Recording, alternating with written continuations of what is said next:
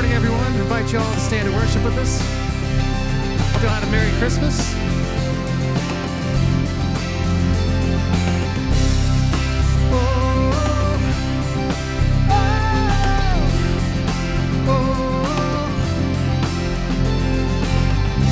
There were walls between us. By the cross you came, broke them down. There were chains around us. By your grace we are no longer bound. We're no longer bound. You call me out of the grave.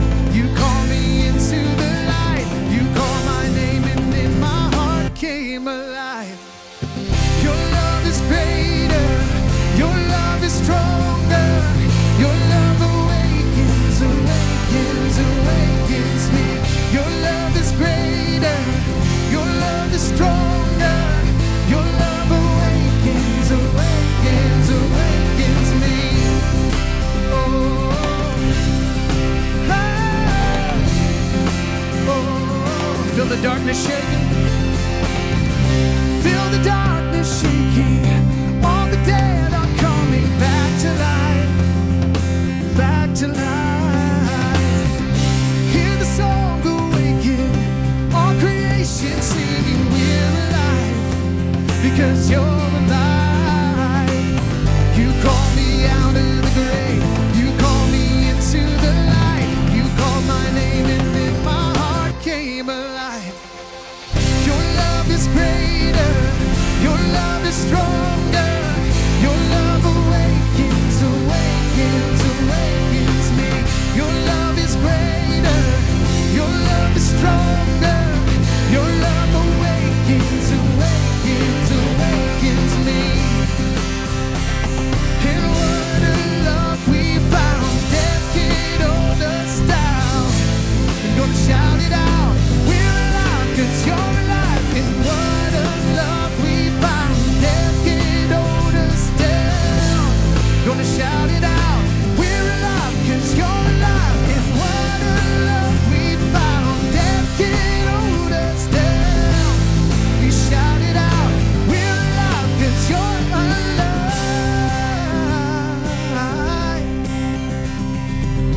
Your love is greater. Your love is stronger. Your love awakens, awakens, awakens me. Your love is greater. Your love is stronger. Your love awakens, awakens, awakens me. Your love is greater. Your love is stronger. Your love awakens, awakens, awakens me. Your love is greater. Your love is stronger. Your love awakens, awakens, awakens me. Oh, oh, oh. Your love is greater. Your love is stronger. Your love awakens, awakens, awakens me. Oh, oh. How many of y'all glad to be here this morning?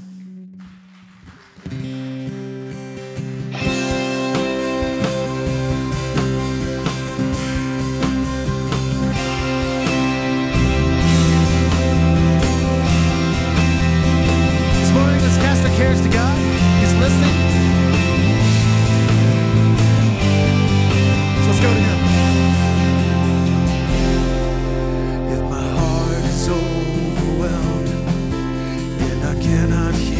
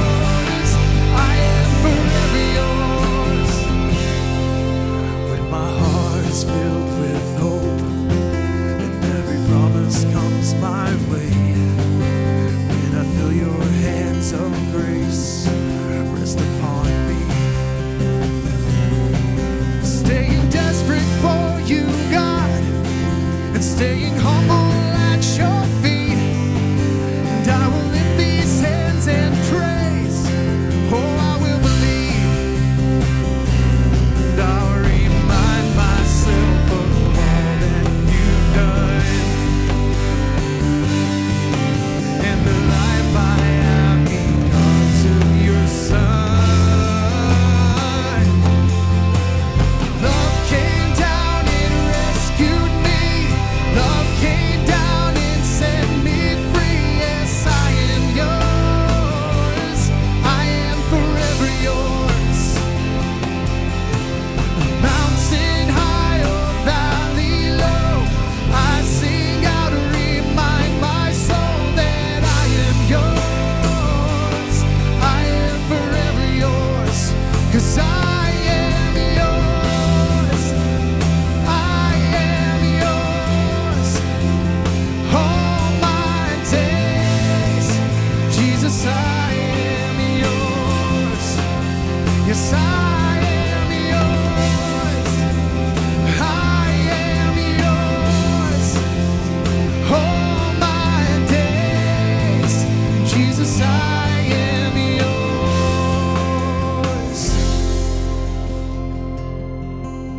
'Cause I am yours. I am yours all my days. Jesus, I am yours. I am yours. I am yours all my days. Jesus, I am yours. Yes, I am yours. I am yours all my days. Jesus, I am yours. Yes, I am yours. Yes, I am yours all my days. Jesus, I am yours. Love came down. Love came down and rescued me. Love came down and set me free. Yes, I am yours. I am forever yours. Mountain high or valley low, I sing out to remind my soul that I am yours. I am forever yours. Yes, I am yours. I am forever yours.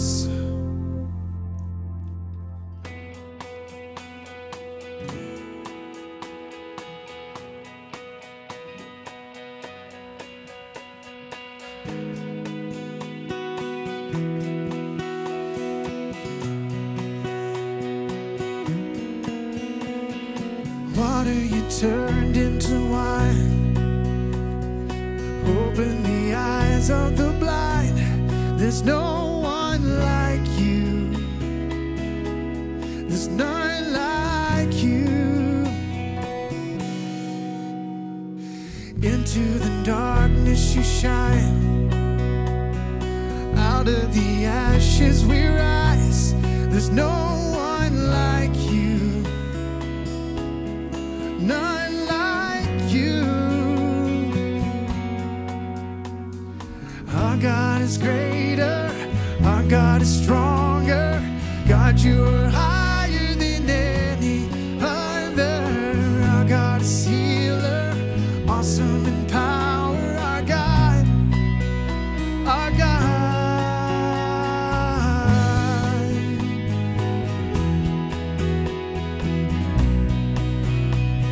Into the darkness, into the darkness you shine.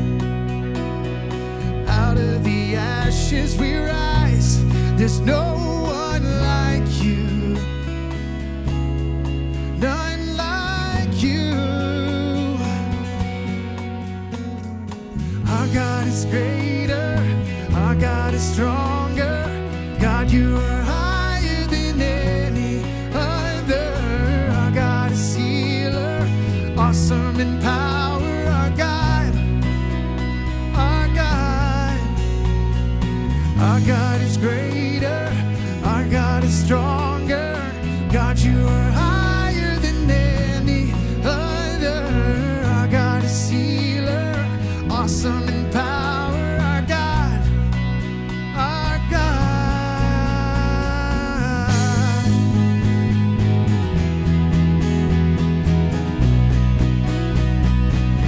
take this moment to go before Him, cast your cares.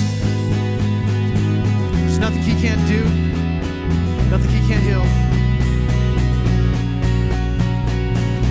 And if our God is for us, then who could ever stop us?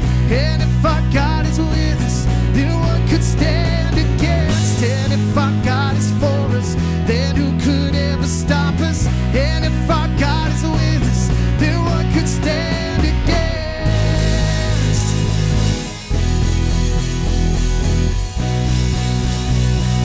Then what could stand against?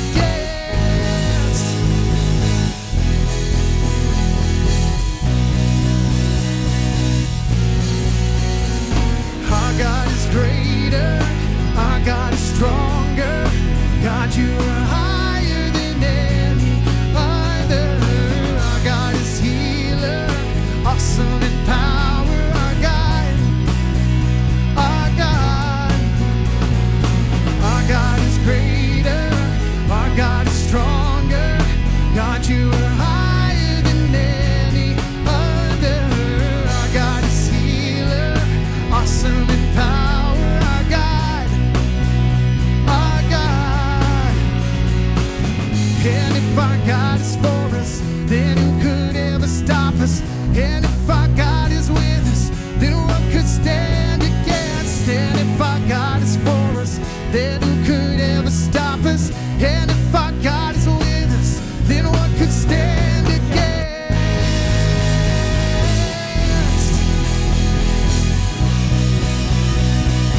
Then what could stand against?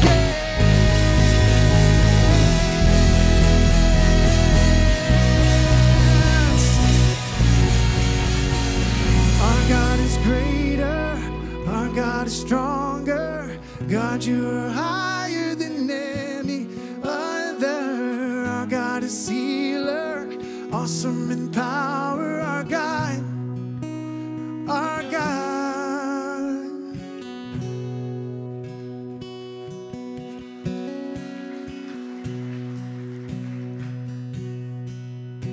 God, we just want to lift you up this morning. Take the sacrifice of praise. That's a sweet sound to your ears, God.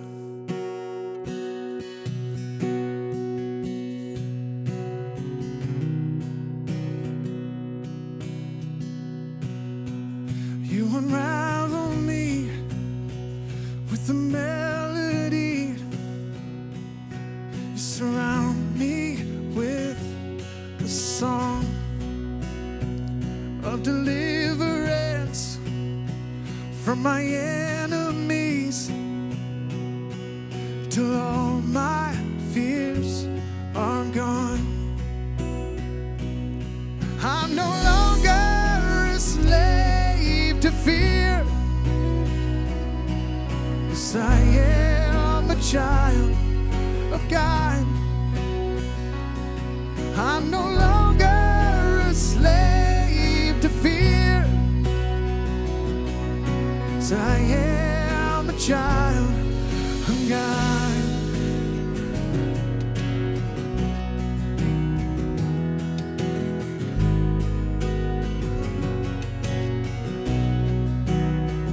From my mother's womb, you have chosen me. Your love has called my name. I've been born again into your family. Your blood flows through my veins. I'm no longer a slave to fear. I am a child of God. I'm no longer a slave to fear. Yes, I am a child of God. I'm no longer a slave to fear. I am a child of God. I'm no longer a slave to fear. Yes, I am a child of God.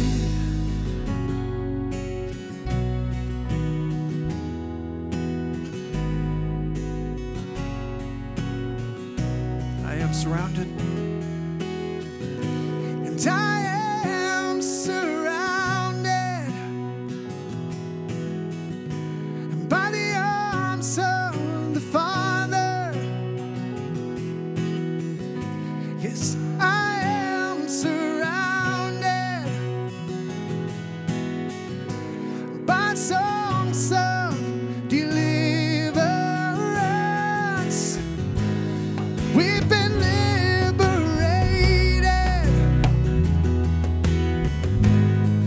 from our bondage,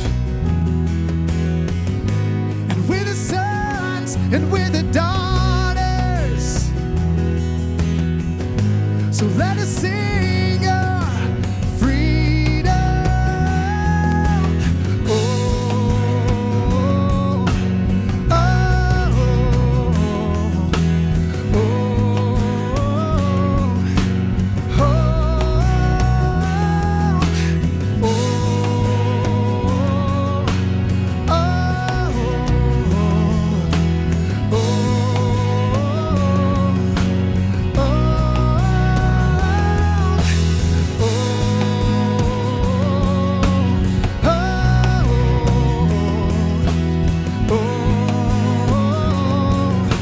oh, you split the sea so I could walk right through it, and my fears were drowned in perfect love. And you rescued me so I could stand and say that I am a child of God. And you split the sea so I could walk right through it, and my fears were drowned in perfect love. You rescued me so I could stand and say I am a child of God. Yes, I am a child of God. Yes, I am a child of God. Yes, I am a child of God. Let's declare it to you this morning. Yes, I am a child of God. Yes, I am a child of God.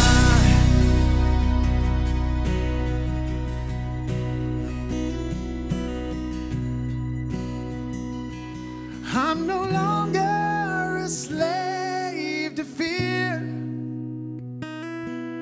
I am a child of God. I'm no longer a slave to fear. Yes, I am a child of God.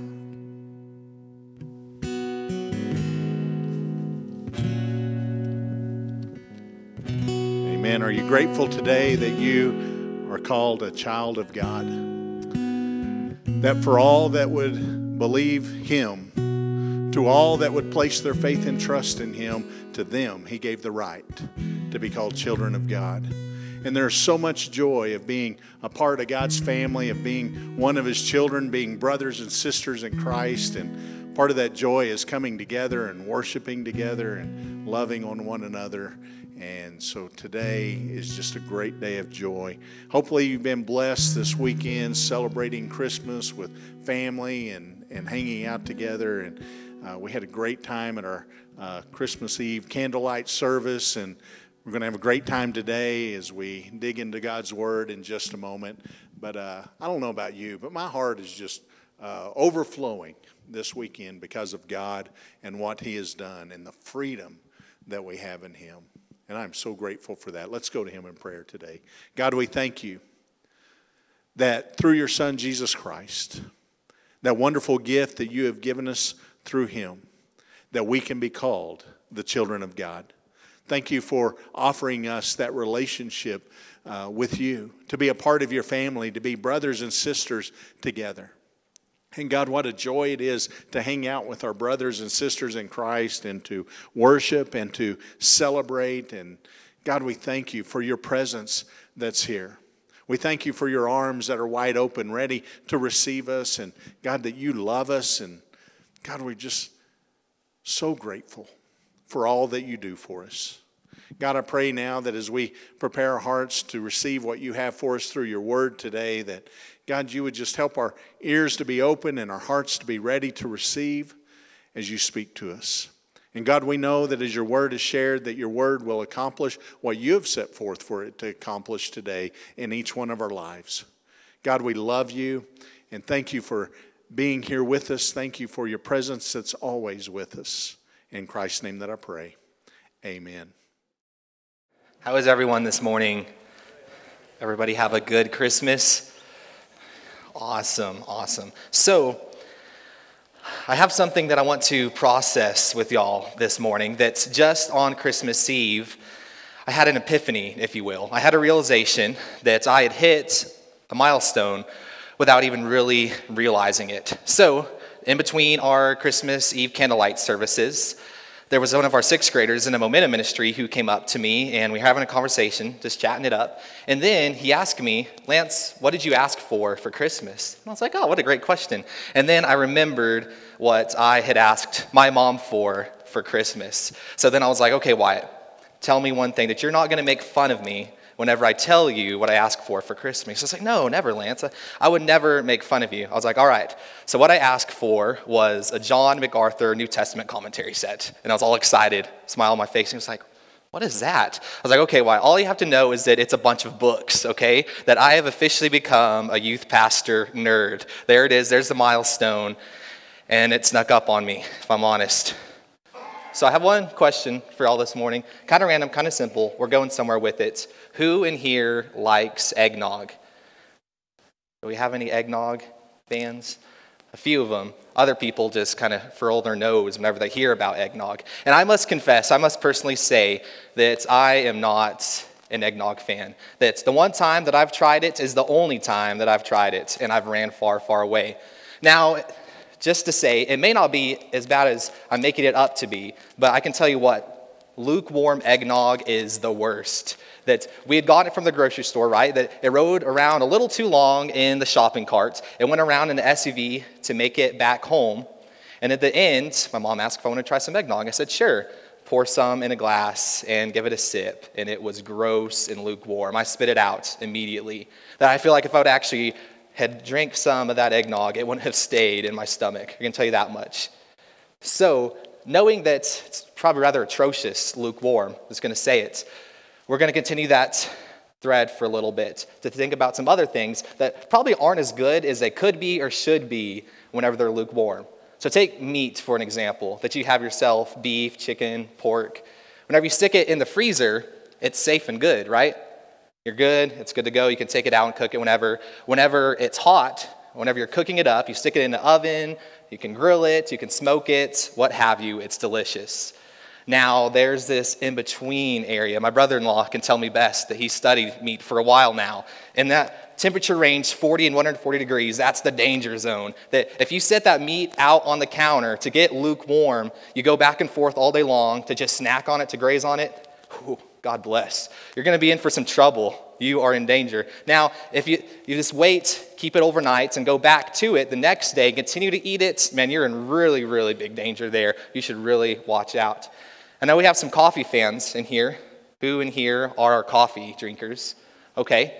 So hot coffee, a lot of people like their coffee hot. That's just fine and well good. I can personally say that I'm more on the other side of the spectrum. I like my coffee cold. If it's an iced latte or frappe or something like that, even in the winter months where it's supposedly cold, I'll drink it. Now, in the in-between, this in-between is reserved for monsters that would willingly choose to drink lukewarm, tepid garbage in a cup that had just sat there all day long.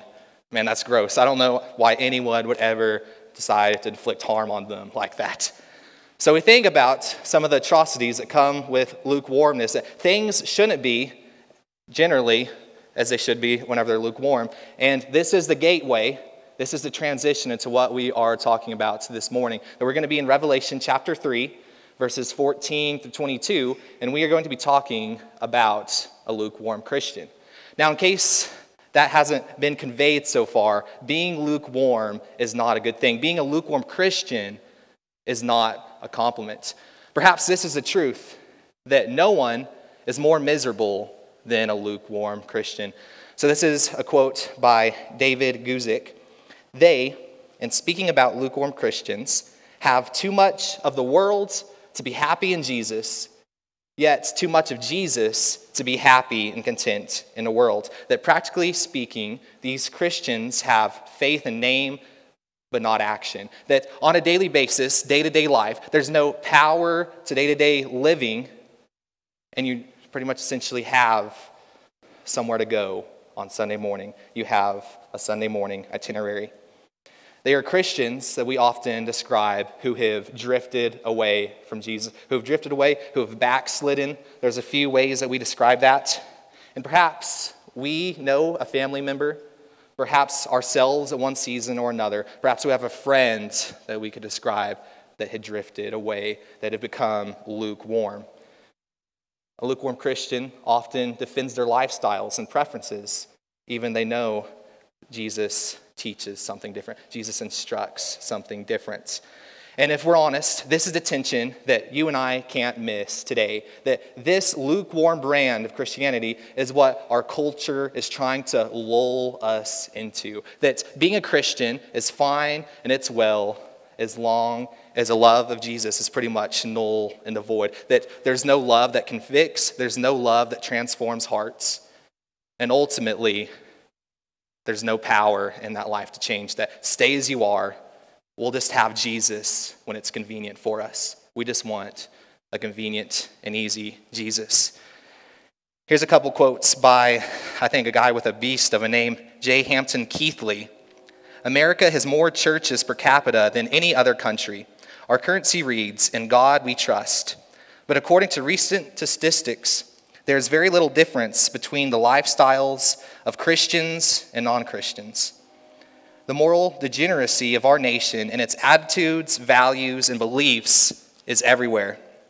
The crime rate, substance abuse, divorce rate, abuse of women and children, the secularism, the rise of the occult, the New Age movement, and many, many other signs make it clear this country is in critical condition regardless of its Christian heritage and its many churches.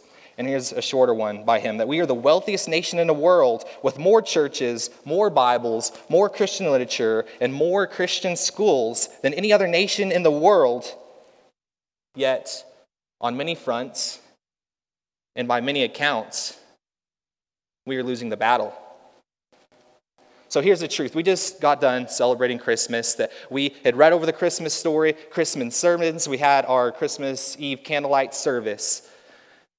Jesus didn't come into this world to just be an accessory. That Jesus didn't come into the world to be convenient, and as Pastor Shane said last week, to just be put into a box and sitting back up into the attic for next year.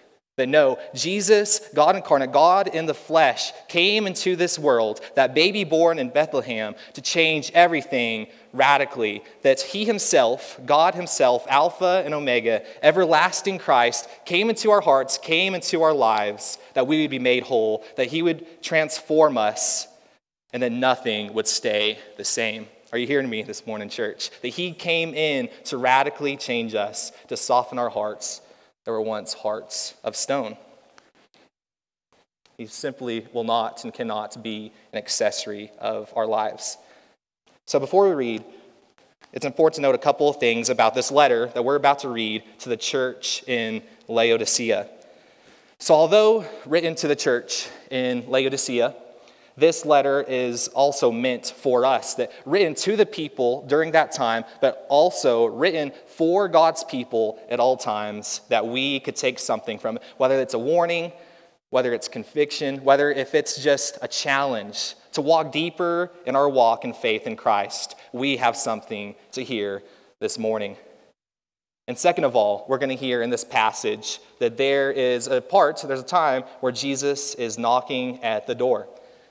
And often this passage is used to bring unbelievers to Jesus, to bring unbelievers to faith in Christ. And while that should be celebrated, and that's great, that actually wasn't the original intent of this passage. That rather, this passage was written to professing believers in Jesus. That it was written to the sons and daughters, to those who profess faith in Christ.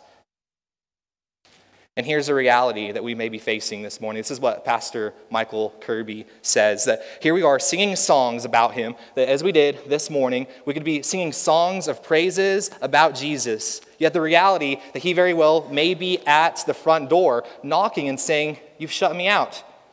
I want to come in. I want to eat with you. I want to have fellowship with you. Yet you've shut me out. You have to let me back in." And that can be somewhat of a sobering reality to face, especially after Christmas, the day after Christmas. Merry Christmas, y'all. This is what we're looking forward to. So if you'll take your Bibles, we're in Revelation 3. I'll read it out for us, picking up in verse 14.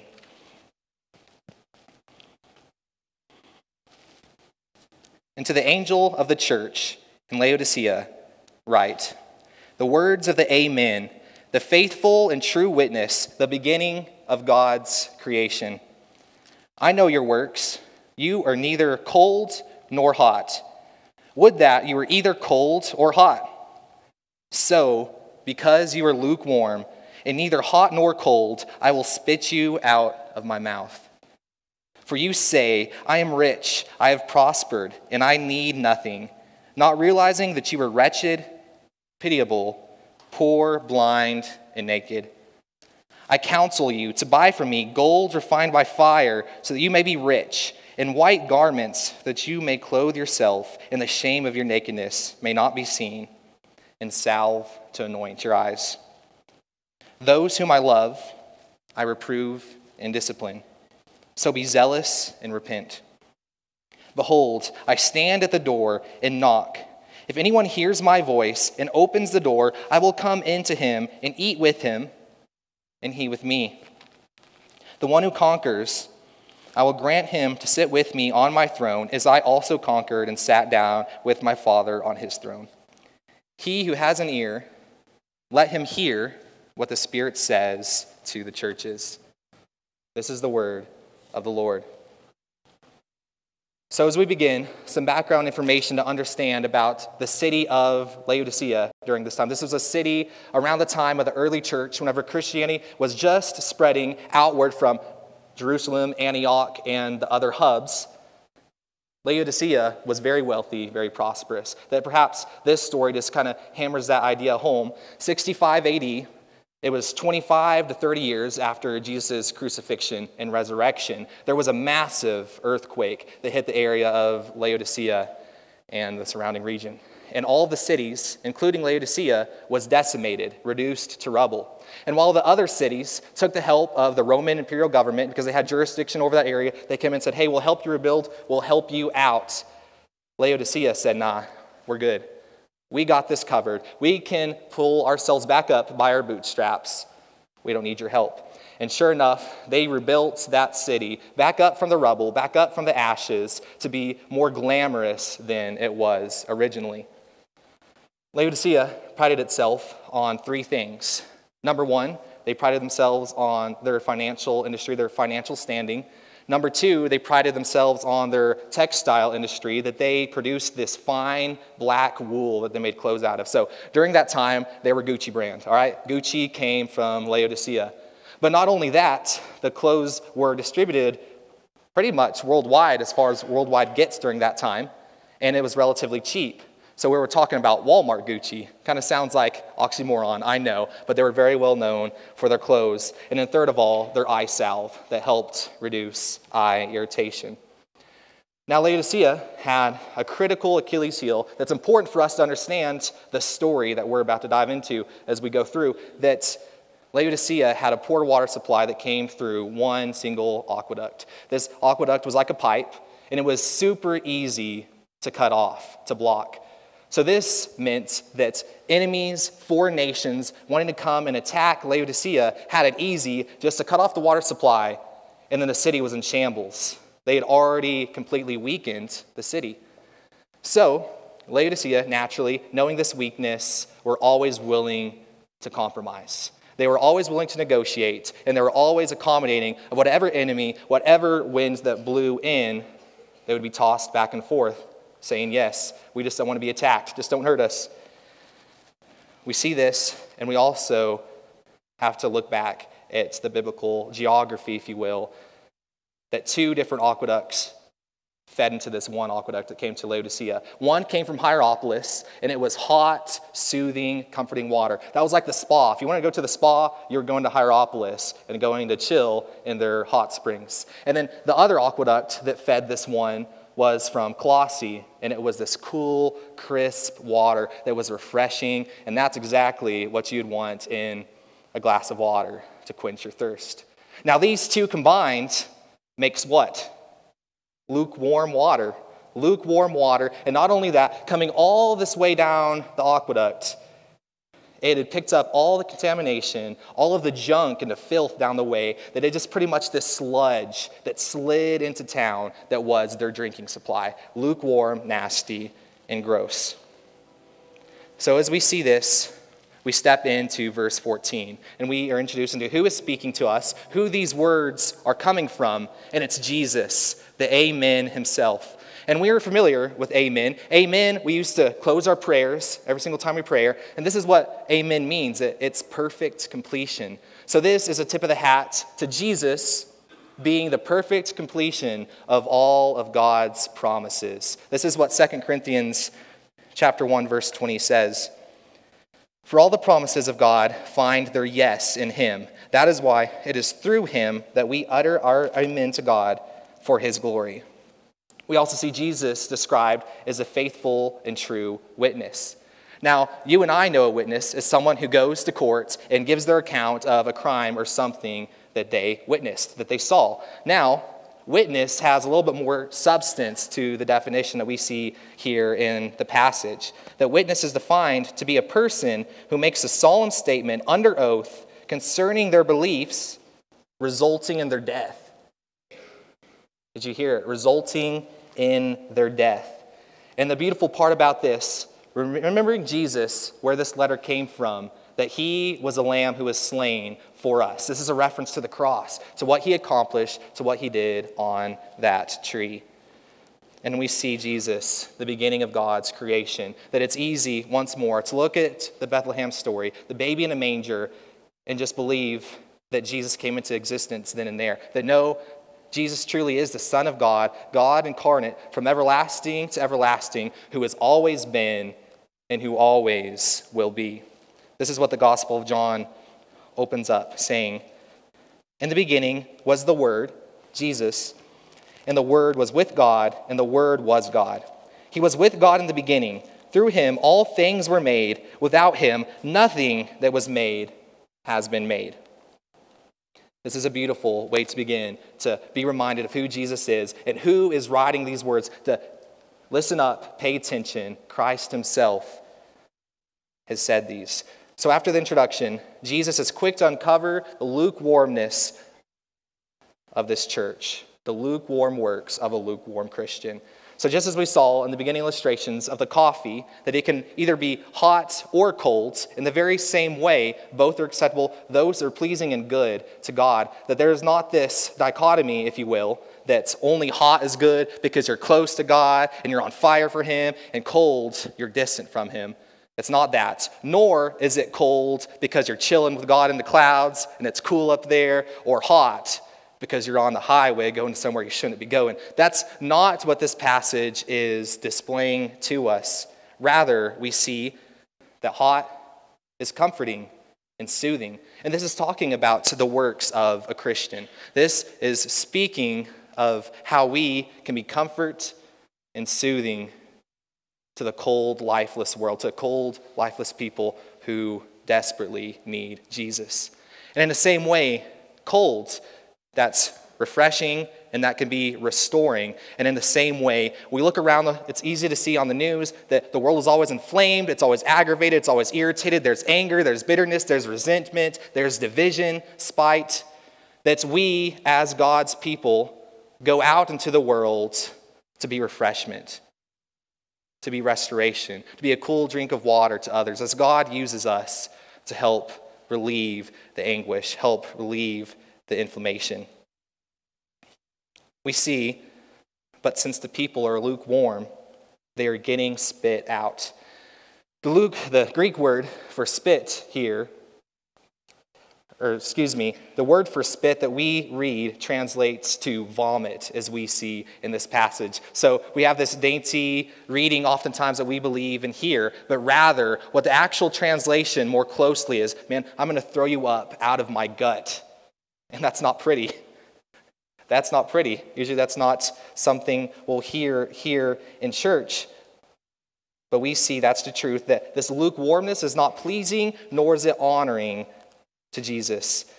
But there's something to acknowledge here, that this scripture is not talking about our salvation in Jesus. To be reminded that our salvation is secure and safe in God's hands whenever we've believed in him. Whenever we've placed our faith in Jesus, it's safe and secure that he holds us. But rather, this scripture is a call back to him, is a rebuke that is saying, turn back towards me, that you would be convicted, that you would repent, and that you would enter into fellowship. So in verse 17, notice that all the things in Laodicea, all the things that they're taking pride in and satisfied in, and that they are propped up in their self-satisfaction and self-worth, are actually the things that are making them wretched and miserable. They think they're rich, but they're actually poor. They think they're prosperous, but they're actually a pitiful people. They think they've got top-notch, fancy eye salve that helps them see better, that they sent out to the ends of the earth, but actually they are the ones who are blind. They think they're uptown in their Walmart Gucci threads, but they're actually naked. They think they're self-sufficient, yet they're in desperate need. They need to be sitting up an SOS flare. They're a house of cards ready to fall in on itself. Now, while this is confusing, I bet the church in Laodicea was confused as well. But there's something to realize and to keep in mind, that the words of Jesus here are speaking about a spiritual reality, not the things that we see and perceive, but a spiritual reality that among these people, there's a spiritual indifference and there's spiritual lukewarmness. That Jesus is speaking against an attitude that only relies on itself, that I got this covered, I don't need anyone or anything, ultimately will lead down to this path that if we're not careful, we'll say, I don't need you, God. I don't need you. I have this handled. The counsel from Jesus is very important in verse 18. We are instructed to buy from Jesus. To get from Jesus what we actually need and deserve. Do we know that this morning, church? That everything we could possibly long for, everything we could possibly need comes from Christ's hand. That this is the very thing that we enjoy prosperity and we enjoy these things that God has freely given us. Yet do we give him thanks for those things? Do we realize at the end of the day that apart from him, we would have nothing? That we're not entitled to what we work hard for and muster up the courage for. We're not entitled to it. That all things come from his hand. This is what Isaiah 55 verses 1 through 3 says. Come, everyone who thirsts, come to the waters, and he who has no money, come buy and eat. Come buy wine and milk without money and without price. Why do you spend your money for that which is not bread, and labor for that which does not satisfy? Listen diligently to me and eat what is good, and delight yourselves in rich food. Incline your ear and come to me. Hear that your soul may live. and I will make with you an everlasting covenant, my steadfast, sure love for David. Do you see it? That he wants to give you eternal riches that can't be destroyed, can't be stolen, and cannot be taken away from you. A hope that is anchored strong and true away from the hands of enemies. That he wants to give you his purity and his righteousness, that it's not something that you come up with yourself, some sort of moral deism, that you think that you can be good enough, you can do the right things to make it to heaven. That no, Jesus just wants as a free gift to impart his righteousness, his robes of white that you'd made clean in Christ's blood. It all comes from him, that we would lay ourselves down in humility, lay ourselves down with self-abandon, and take up the better things that God has for us. That we're going to steal an old cliche that we often hear around the new year, out with the old and in with the new. Out with the old and in with the new. This message isn't out of cruelty. It isn't out of resentment. It's not out of bitterness or belittlement. This message is one of pure love. That this is what Christ is saying, is repent, turn away from the useless things, turn away from the things of old, and turn to my face. Be zealous and repent.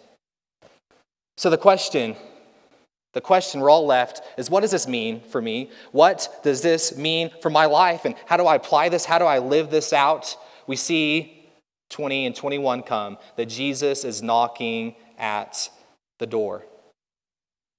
What would it look like for us to welcome Jesus in? You're going to have to look at your own heart and your own life on the onset of a new year. What would it look like for you to welcome Jesus in? To leave no door unclosed, to leave a closet that Jesus can't get in there, but to allow him open reign to work in your lives, to work his grace, work his love, work his mercy in the areas that feel broken, lost, and helpless. So as we speak about it, about to be a new year, next time that we meet on a Sunday will be 2022. And I don't know about y'all, but I am helpless when it comes to New Year's resolutions. That I don't think I've ever made it past January 7th for something that I actually resolved to do. Man, if it's working out, I'm not doing sit-ups and push-ups anymore come January 8th. That it's all going to be pushed to the wayside. So whenever we think about making resolutions, making life changes, why would we resolve to do anything less than to welcome Jesus in and to put the cornerstone first in our lives? Because here's the truth. Nothing else truly matters. Nothing else truly will have the eternal implications and transform everything in our lives like Jesus can and Jesus will. So what does it look like to welcome him in?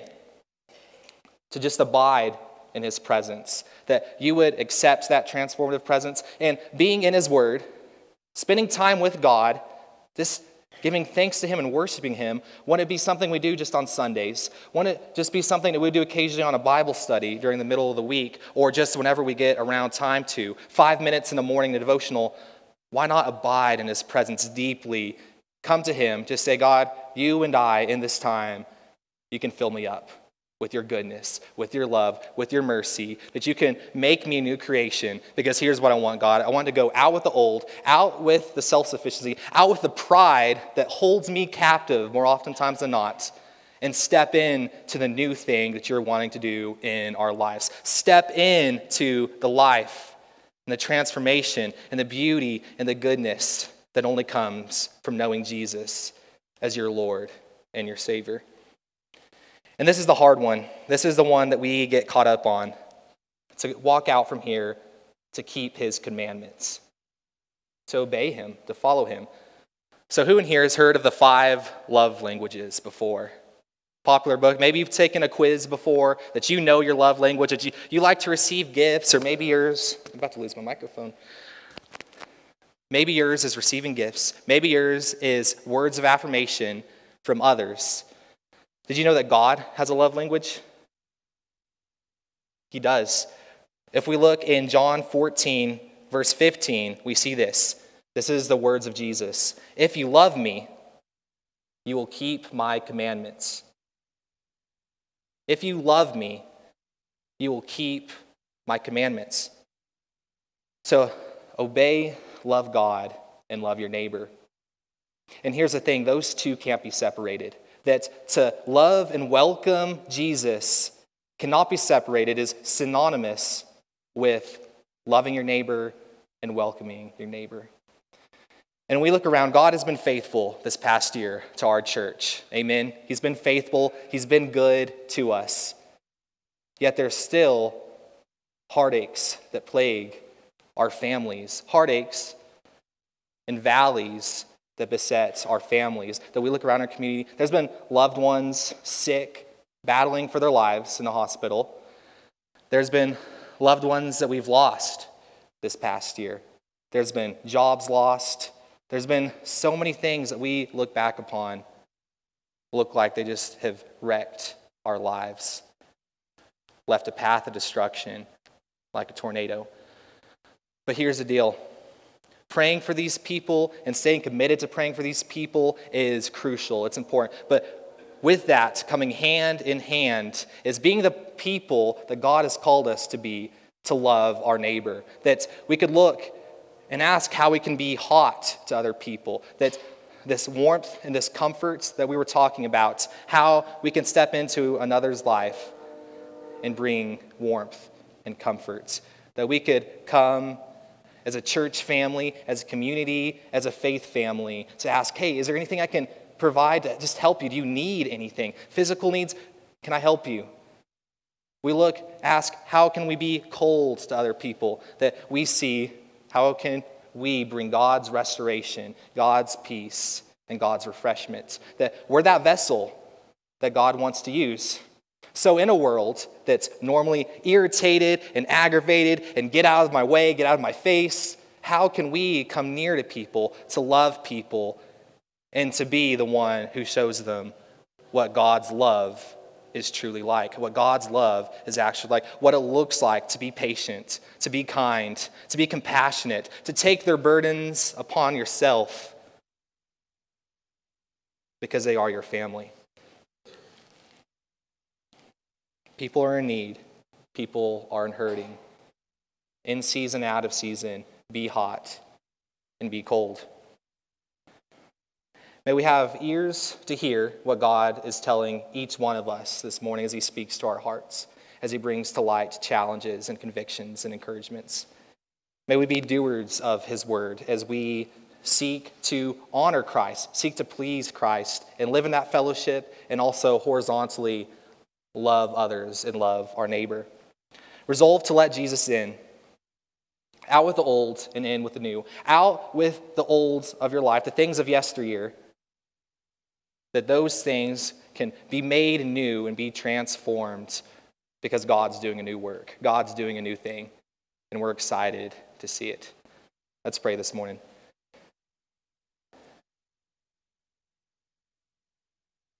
Father, we bow before you humbly. God, just thanking you that you are our God, that there's this offer on the table that we can abide and live deeply in a relationship with Christ, that you can fill us with new life, that it sounds so supernatural, sounds so high up in the air, God, but this is real, this is tangible, and this is life-giving. This is the very life that you want to breathe in us, God, that as we read, that we won't be tempted to become lukewarm and to be polluted and tainted by the world around us, by what the world clamors after and the world prioritizes, God, that may we take your presence and yourself upon us to be more like you, to love as you did, to reach out to the broken and the hurting and bring restoration, bring warmth, and bring comfort.